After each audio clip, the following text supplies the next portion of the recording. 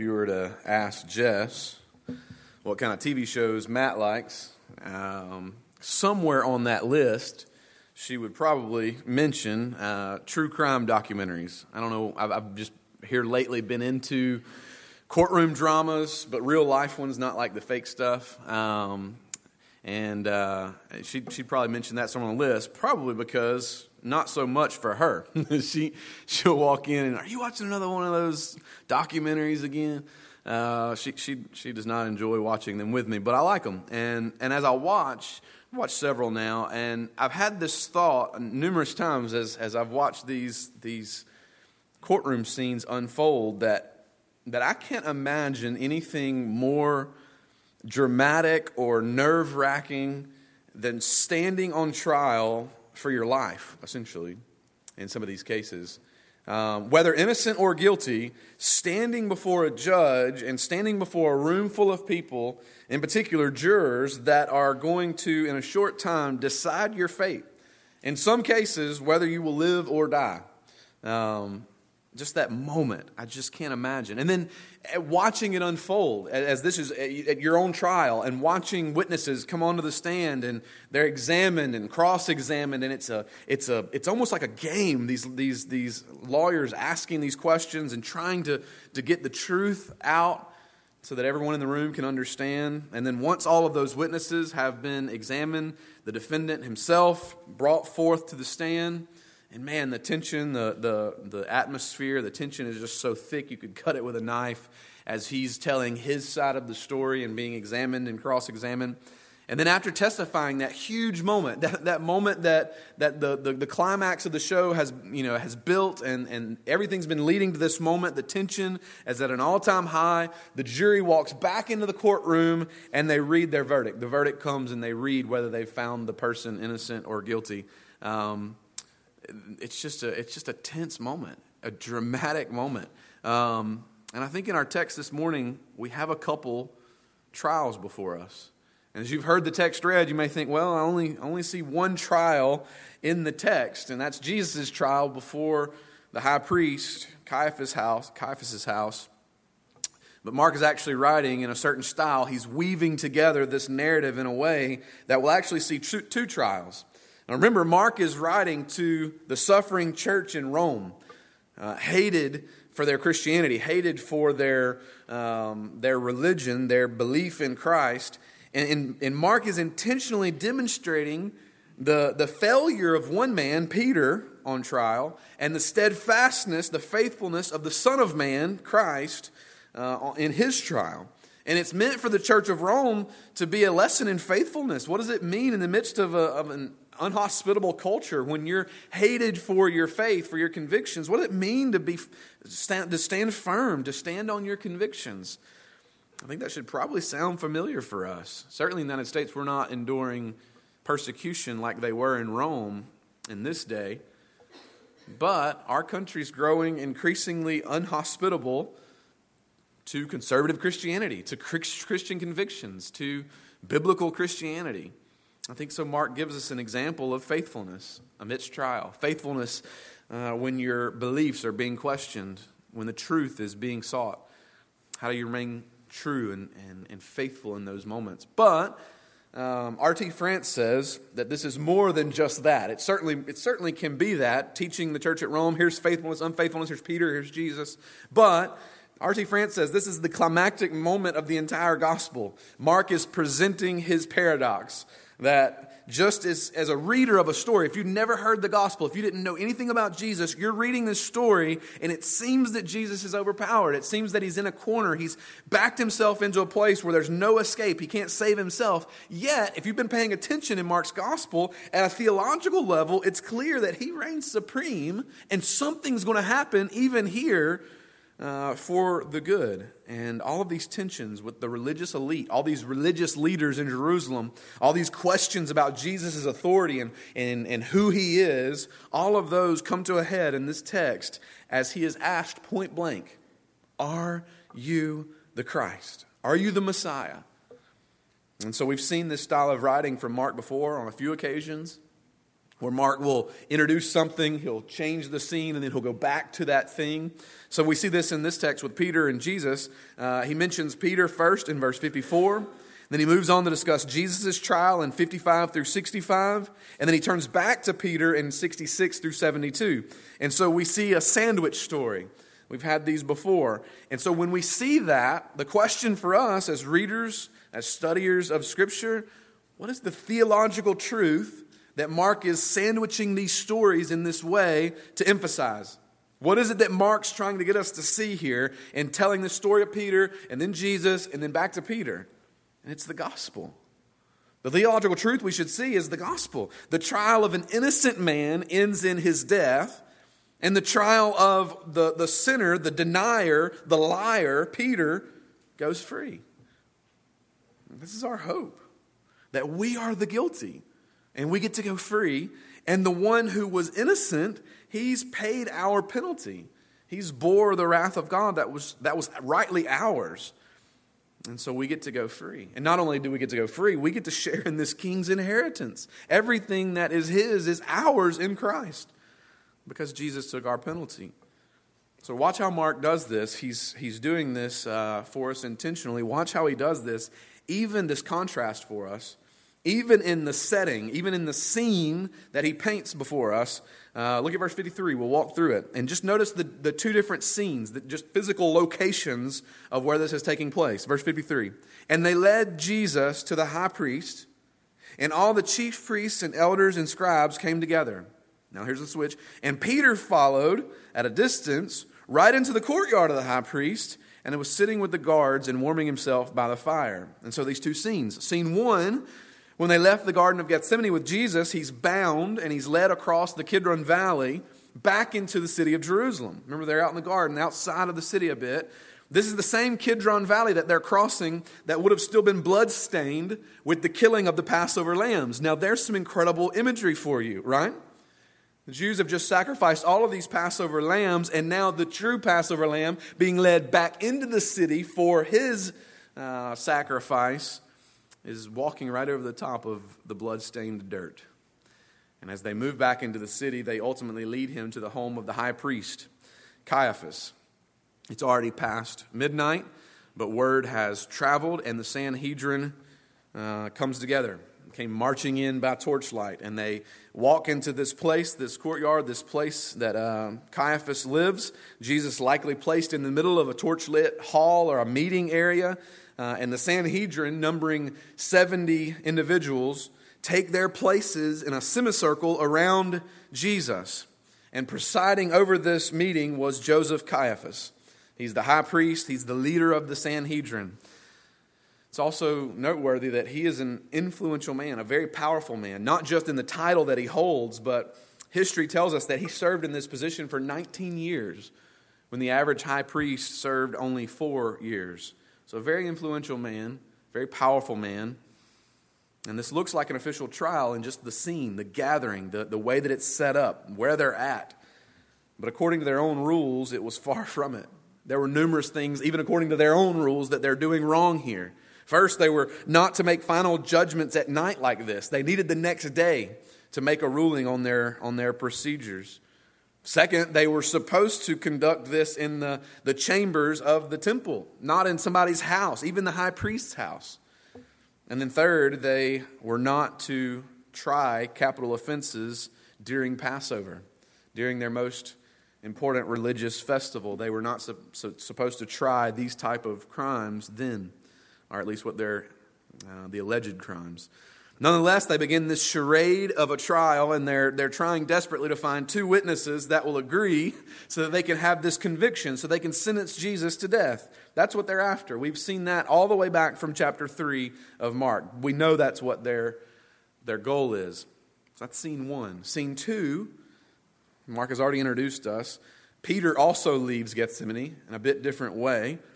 He leaves Gethsemane running, fleeing. In fairness to Peter, I think you have to ask, what else could he do?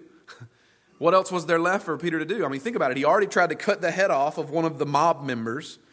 Jesus quenched the idea of any type of physical, violent resistance, right? Jesus heals Malchus' ear.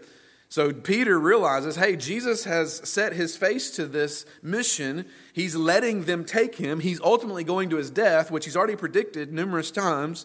What was Peter to do? What choice did he have? What was left for him to do? So he leaves the garden. He flees the garden.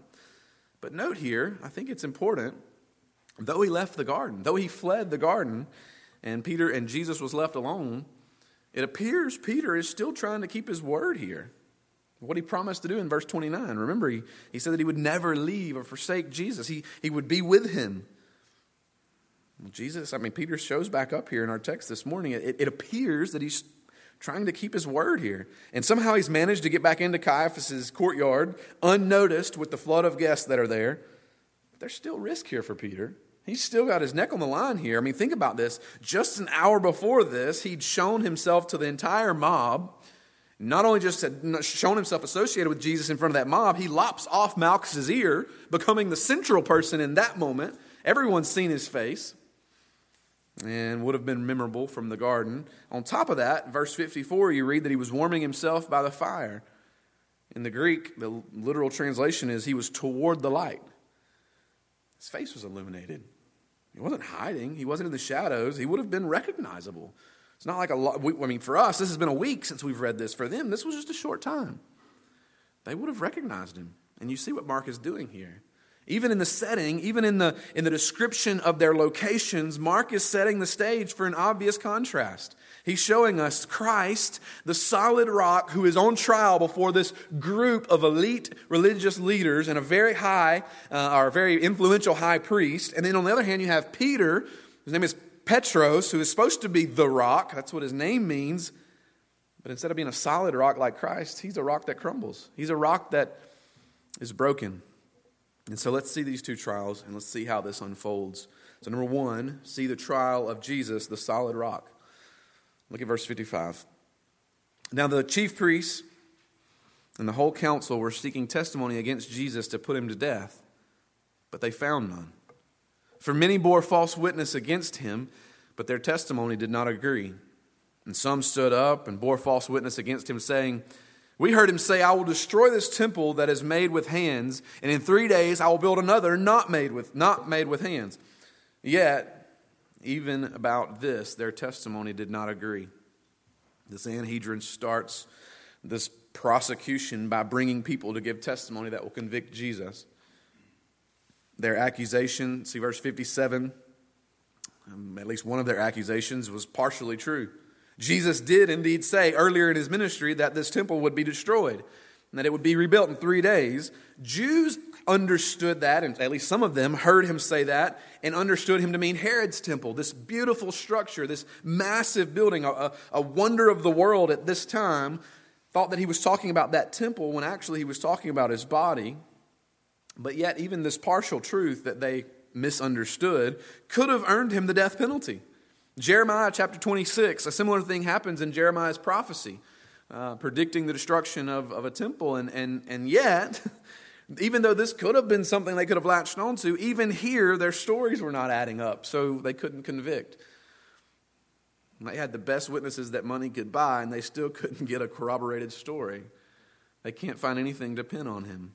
And as you can imagine, this infuriated the Sanhedrin. They've been plotting, they've been planning to do this for some time now, figuring out the best time to do this. Let's go in at night, let's go under the cover of darkness, and let's take him, and we'll do this trial, and we'll sentence him to death.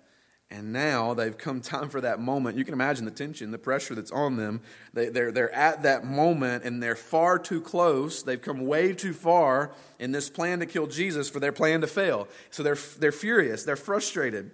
And so embarrassed and furious, Caiaphas, in verse 60, if we continue reading, says, stood up in the midst and asked Jesus, have you no answer to make? What is that these men testify against you? But he remained silent and made no answer. Jesus wouldn't validate their ignorant accusations by even opening his mouth. He wouldn't even give them that much credit. Even more significantly, Isaiah 53 is fulfilled here in Christ. Written hundreds of years before Christ is ever born in Bethlehem. Isaiah 53:7, he was oppressed and he was afflicted, yet he opened not his mouth. Like a lamb that is led to the slaughter, like a sheep that is before its shears is silent, so he opened not his mouth. He just remained silent. And at this point, Caiaphas has had enough. He was already mad, and now he's asked him a direct question, and Jesus doesn't even give acknowledgement to this question. He just remains silent, and so Caiaphas is livid. In Matthew chapter 26, in Matthew's version of the gospel account here, he shows that he actually put Jesus under an oath by the living God. He says, I adjure you by God. In other words, swear to God. Say this before God. Mark 61 tells us what he asked him to say. It says, again, the high priest asked him, are you the Christ, the Son of the Blessed? So 2 questions here that he's asking.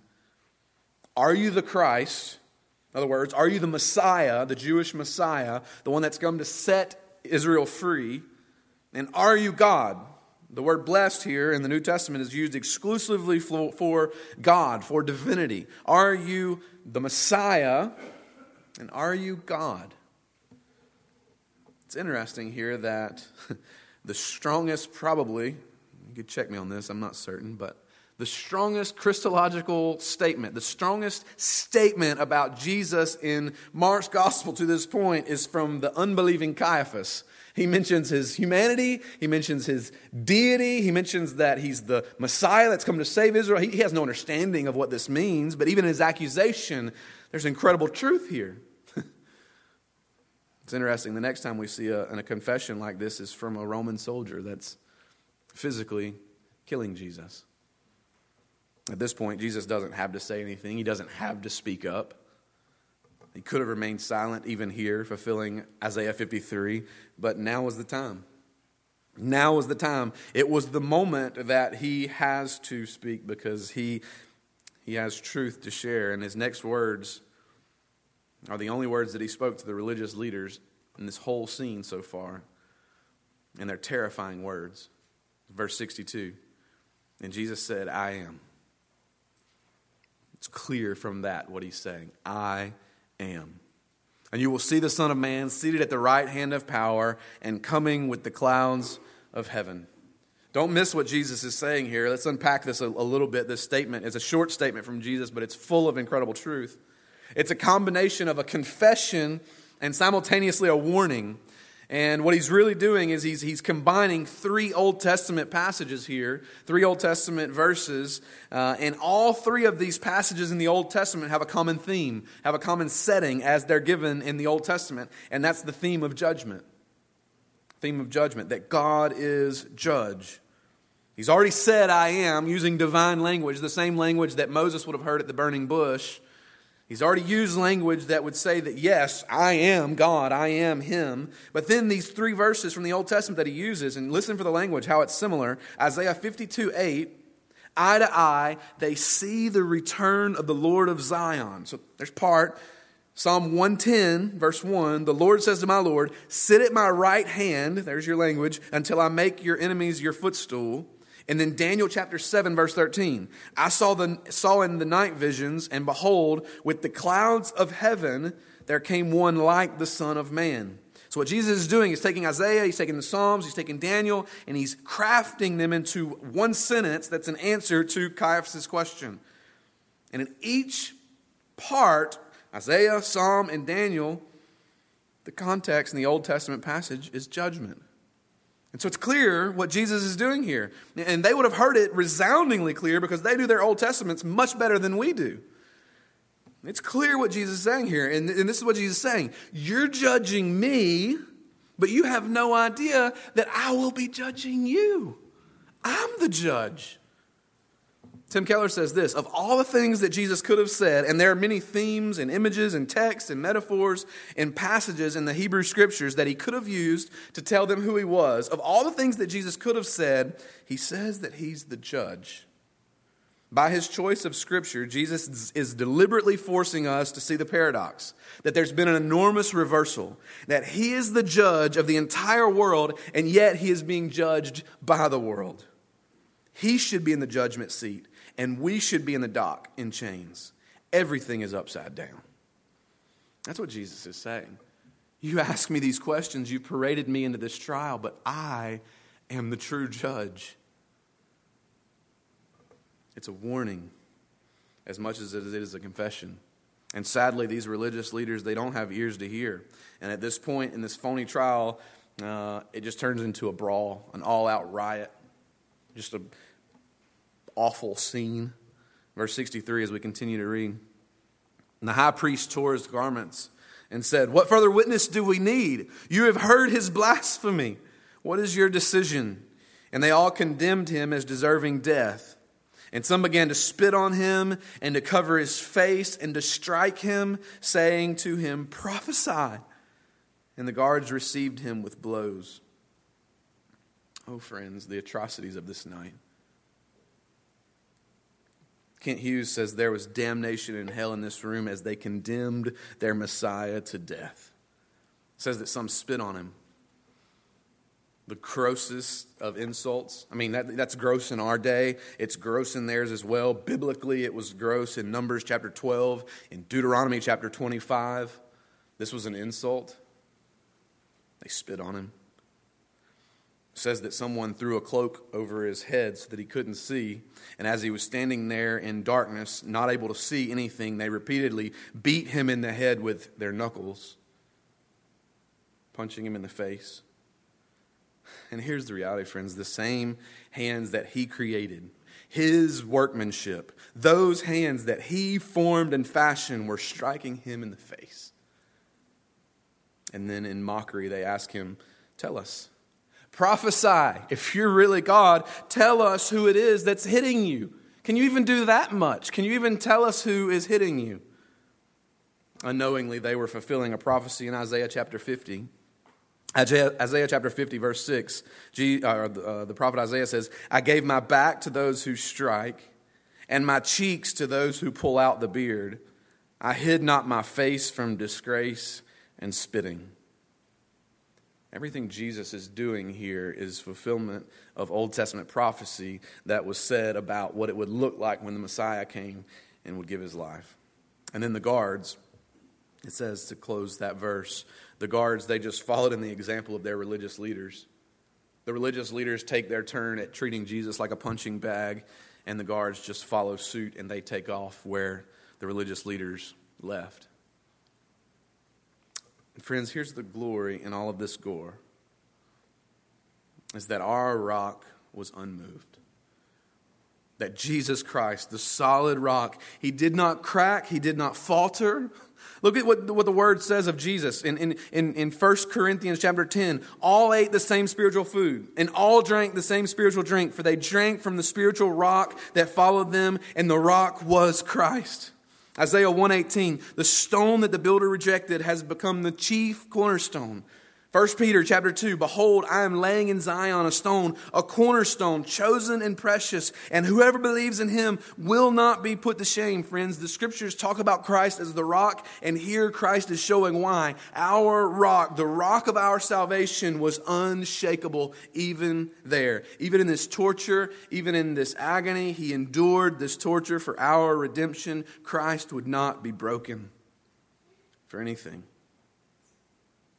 Mark wants to show us that while Jesus is enduring this torture, while he's going through this kind of physical pain and suffering, his abuse for his messianic claim, for claiming the truth that he is God, Peter was deliberately denying Jesus. We see the second trial. So we see Christ, the unshakable rock, the rock that won't break, the solid rock. And secondly, we see Peter, the rock that crumbled. We've heard all these titles, right? Like, my ride or die, my right-hand man, my partner in crime, my main man, someone who's got my back. Well, a short time earlier, Peter had pledged, verse 29, if you have your Bibles open, you can see it right there. "Even if all the other disciples fall away, Jesus, I will not. I'm not going to fall away." And then he repeats it in verse 31 and says, he takes it even further, "Even if I have to die, Jesus, I won't deny you." In other words, Jesus, I'll be your ride or die. Whatever it means. I'll go with you to the grave. I'll be your sidekick. Now we find him, and only him, by the way, drawing close to the place where Jesus is being held. He's in this courtyard, in this area at Caiaphas' house, And so maybe he does have Jesus' back. As you're reading this for the first time, if you don't know what's about to happen here, you're reading this thinking, well, maybe he does. He came back. Maybe Peter is going to put his neck on the line. Maybe he is going to be there for Jesus, even if it cost him his life. Maybe his claim was sincere in verses 29 and 31. In verse 66, we continue. And as Peter was below in the courtyard, one of the servant girls of the high priest came. And seeing Peter warming himself, she looked at him and said, "You also were with the Nazarene, Jesus." But he denied it, saying, "I neither know nor understand what you mean." And he went out into the gateway, and the rooster crowed. So this young servant girl of the high priest, she comes up and she simply asks Peter if he was one of the ones with Jesus, following Jesus. And giving his earlier promises of loyalty, his statements about walking with Jesus, even if it cost him his life, we would expect here that he would step up and with confidence declare, "Yes, I'm one of his followers. I've spent my life with him. I've spent these last years with him. I've watched him do incredible things, and you're killing him." Yet he doesn't. He tells her no. And then he goes further to say, "I don't even understand what you're talking about. I don't know if there's a language barrier here, but I don't even know what you mean." To avoid further scrutiny from her, he tries to get away from her, and he moves from the courtyard into the entryway of the house. So he walks a short distance over to another location, just trying to get away from this girl. And as he does that, the rooster crows for the first time. You would think Peter would recognize the rooster and think back to Jesus' words, "You'll deny me before the rooster finishes his business." But Jesus is so caught up in this moment in denying Jesus, he doesn't. And Peter, Petros, is beginning to crack. Let's continue reading verse 69. And the servant girl saw him and began again to say to the bystanders, "This man is one of them." But again, he denied it.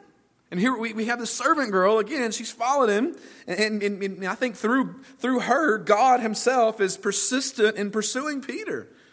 Comes up and others are joining, and there's starting to be some people around, and they begin to say, this is one of them. James Edwards says in his commentary, "A change in place is no substitute for a change in heart." Like a guilty conscience, the servant girl accuses Peter for a second time. And so here we have Peter. He's on the hot seat. Our second trial is in full swing. He's on the witness stand. And in this second trial, our text here, Peter he has a chance. He has a chance to tell the truth. A chance to name the name of Christ, to stand up, to be a man, to take some courage and stand up for Jesus. And the one who only a short time earlier he'd said he'd be willing to die for, in verse 7 he unfortunately doesn't. It says he denied it again. He denies him again. The verb here for deny in the Greek is in the tense that would show us that he kept on denying. It was an ongoing denial. It wasn't just a slip of the tongue, like, I didn't mean to say that I didn't know you, Jesus. He was repeating this. I don't know him. I don't know him. I don't know this man. Quit asking me. I don't know him. And Petros, Peter, the rock, is fracturing even further. Verse 70, we continue reading. After a little while, the bystanders again said to Peter, "Certainly you are one of them, for you are Galilean." And he began to invoke a curse on himself and to swear, "I do not know this man of whom you speak." And immediately the rooster crowed a second time. And Peter remembered how Jesus had said to him, "Before the rooster crows twice, you will deny me 3 times." And he broke down and wept. Peter failed Jesus 3 times in the garden. Now he fails him 3 times in the courtyard of the high priest. Before, in the garden, he was asleep when he should have been praying. Now he denies Jesus when he should have been professing him. Lest you enter into temptation, Peter. Stay awake and pray, lest you enter into temptation, Peter. The bystander says, "Certainly you're one of them. You're a Galilean, I can tell it. I can tell it in your accent. You're Galilean, I know you're one of them." And this pushes Peter over the edge. The evidence is starting to stack up against him, right? And it pushes him over the edge. He puts a divine curse on himself in verse 71. Modern way of saying this would be, "God, strike me dead. Strike me dead if what I'm saying is a lie," right? Hear that kind of thing in our culture, in our language today. This is the kind of thing he's doing. "By God, I adjure you," the high priest says to Jesus. Well, that's what Peter is doing here. "By the living God, I do not know this man of whom you speak. This man. This man.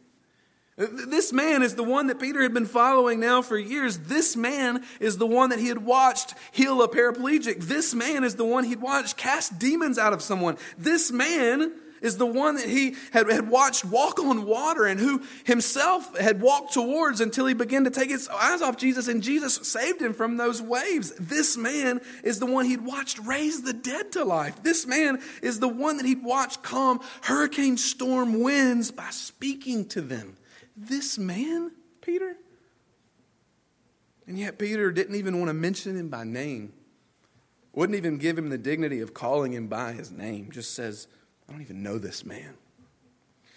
In church, lest we point a finger at Peter too quickly, let's not remember that when we take our eyes off Jesus, when we're consumed with how others view us, when we care more about our reputation than lost souls, when we care more about material things or stuff in this world or even our family before Jesus, this is exactly what we're doing.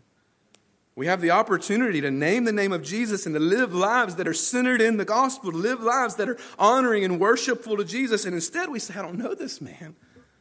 Maybe not with our words. You may never have the audacity to say that with your mouth. How often does my life, church family, how often does my life look like, I don't know this man? Unknown to Peter, because he's so caught up in denying Jesus. Unknown to Peter, the Lord is now at this point being led out of the chamber where he's been beaten. Luke gives us a more full explanation of verse 72 in our text. But Luke says this, Peter said, man, I don't know who you're talking about. And immediately, while he was still speaking, the rooster crowed. Here's the part that Luke adds, and the Lord turned and looked at Peter. And Peter remembered the saying of the Lord, how he had said to him, before the rooster crows today, you will deny me 3 times. And he went out and wept bitterly. Immediately following this third, now sworn before God, denial of Jesus, Peter looks up and he sees the torn flesh of Jesus. He sees the bleeding face of Jesus. Their eyes lock in that moment, a moment that Peter will never forget. Can you imagine the pain of that moment for Peter? If you've ever been raised around a farm, you know that roosters don't just crow once and then stop. They have sort of this window where they just crow, almost on a timer. And the rooster crows, Peter remembers the words of Jesus. And then it crows again and he remembers again. And then it crows again and he remembers again. And he just keeps remembering these words from Jesus. You're going to deny me, Peter. No, I won't. Can you imagine the pain? This broke him. In the very moment that he was denying Jesus, Jesus was being beaten. As soon as these words were leaving his lips, I don't know this man, their eyes lock and he sees the pain that Jesus is in. In the very moment of his sin, Jesus' blood was flowing. It reminds us of Romans. While we were yet sinners, Christ died for us. In the very moment of our rebellion, Jesus' body was being broken. And he was overwhelmed. He was overwhelmed by his understanding of his own betrayal, of his own cowardice. Luke says a little differently than Mark. He went out and wept bitterly.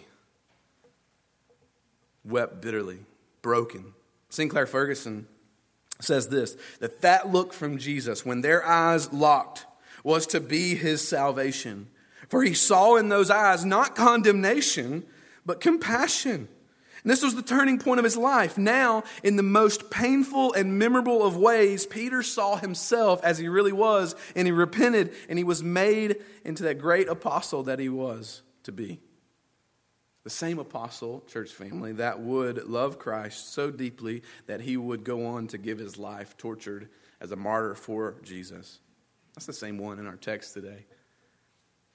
This wrecked his world to see Jesus and what Jesus endured for him in the very moment that he was denying him. And here's where I want us to make some application, church family, in the few moments we have left. Number 1, see the great price that our Savior has paid for our redemption. Don't miss this in the text this morning, even though you may have heard it countless times. This text is simultaneously the most disgusting and beautiful thing imaginable. It's disgusting in that one so perfect, one so full of compassion, one so full of love and mercy and grace could be treated so shamefully.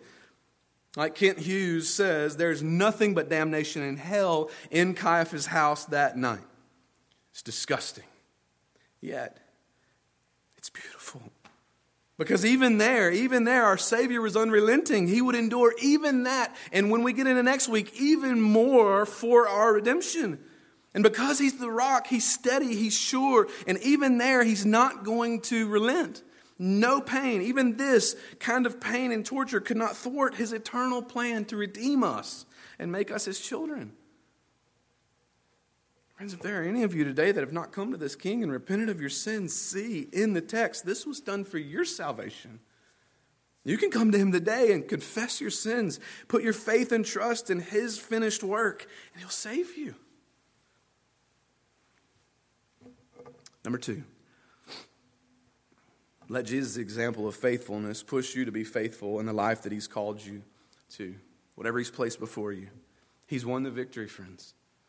He's won the victory. If Christ, our solid rock, can endure this kind of torture, this type of pain, and be unshaken and unbreakable, and this is the cornerstone, Christ is the cornerstone that we, the church, are built upon, then there is nothing that's going to come your way tomorrow, this week, this year, 5 years from now. There's nothing that's going to come your way that He's not already has the ability and desire to walk you through for His glory.